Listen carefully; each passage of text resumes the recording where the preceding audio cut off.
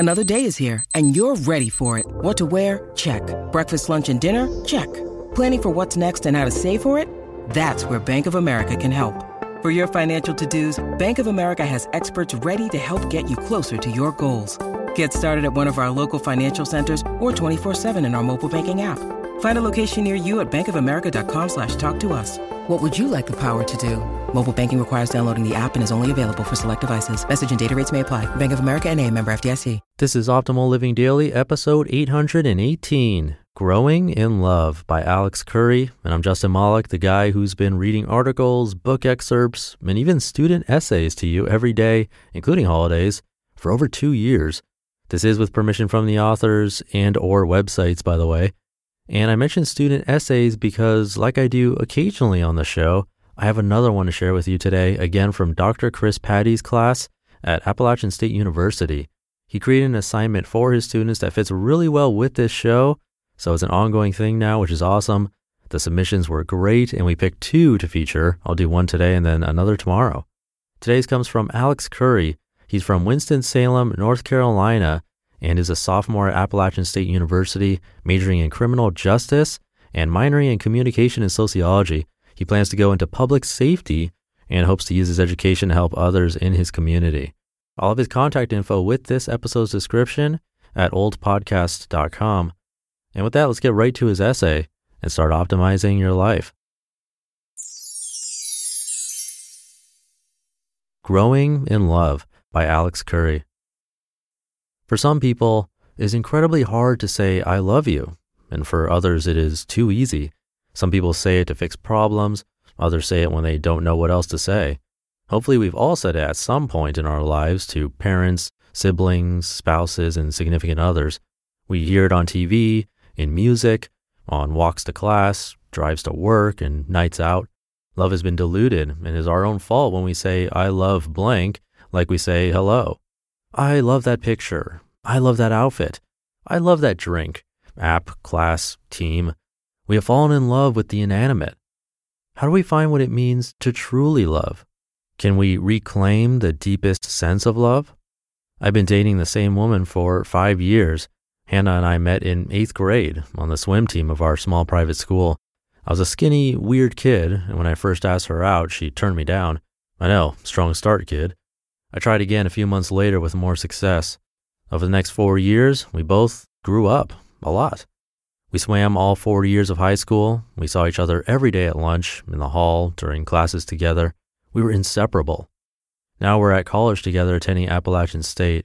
Hannah's studying hard to be a doctor. My plan is to go into law enforcement or public safety. We're busy. We both have less time for each other. And still, I can say without a doubt, I love her more than I did in high school. I also admire, adore, believe in, feel for, and respect her. Our time together has allowed these feelings to grow and become ingrained in our relationship. As I look back on our relationship, I can see the specific points where the seeds of these emotions were planted. I began to admire her when she told me she wanted to be a doctor. I feel admiration for her when I remember our first kiss. I've believed in her since she showed me how strong she could be while her mother underwent surgery. I felt compassion for her when she had to put down her childhood dog, Polo. I've respected her for showing me grace that I sometimes can't show myself. These moments make up our love. Neither of us can remember when we first said, I love you. However, we know it was too early to mean what we thought it did. The more experiences I share with Hannah, the less I say, I love you. Although this may seem like I love her less, I feel it shows I love her more. We both understand and appreciate the work, time, and sacrifices a long-term relationship requires. In college, we see people who want to get married after dating for a semester. I remember my father's sage advice every time I left the house for a date: don't do anything stupid. At the time, I thought he meant I wasn't supposed to act reckless. Now I see he was talking about much more than that. He didn't want me to rush into a relationship. Well, Dad has since stopped warning me. Maybe he thinks I've got it all figured out. I wish. As Hannah's and my relationship has matured, I've learned to understand and more fully appreciate what it means to say I love you, what it should feel like to say the words. When we say I love you, it should really matter and bring up all the positive emotions associated with a person and relationship. I'm not saying don't say I love you. I'll get to that in a moment. I'm saying don't set expectations for love that hasn't had time to grow. When you say, I love you, and those emotions and memories don't come forward, be patient rather than frustrated. I promise those emotions will come with time and the right person. We have to understand that while falling in love is accidental, people don't fall on purpose, growing in love is intentional. In order to find someone we truly love, we must connect with the people around us over more than shared interests in the weather that week.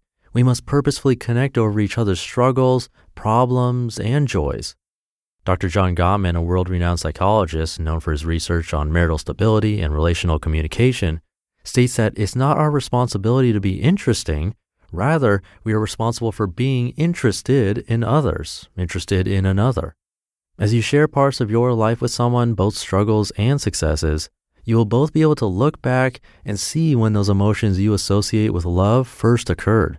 Connect over the intangible and incalculable aspects of life, pain, loss, joy, and elation.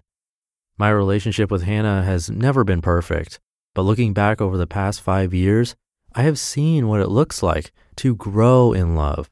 Two people working together continuously, connecting and changing as life changes, growing together. You just listened to the post titled Growing in Love by Alex Curry. Funny that he mentioned John Gottman. Gottman.com is one of the sites we have permission to narrate on Optimal Relationships Daily. But anyway, thank you to Alex for his work and Dr. Chris Patty for putting this all together. It's always a pleasure. Again, if you want to connect with Alex or read this in detail, come by oldpodcast.com and find this episode. I'll also have Dr. P's info too. And thank you for listening and being here and for subscribing to the show. If you're new here, it's easy and free to listen every day. You can have each episode sent to you automatically in the podcast app of your choice simply by subscribing, including in Apple Podcasts, Spotify, pretty much any app that plays podcasts. Just search for Optimal Living Daily and hit subscribe. I'll be back tomorrow with another student essay. So I'll see you there in the Friday show where your optimal life awaits.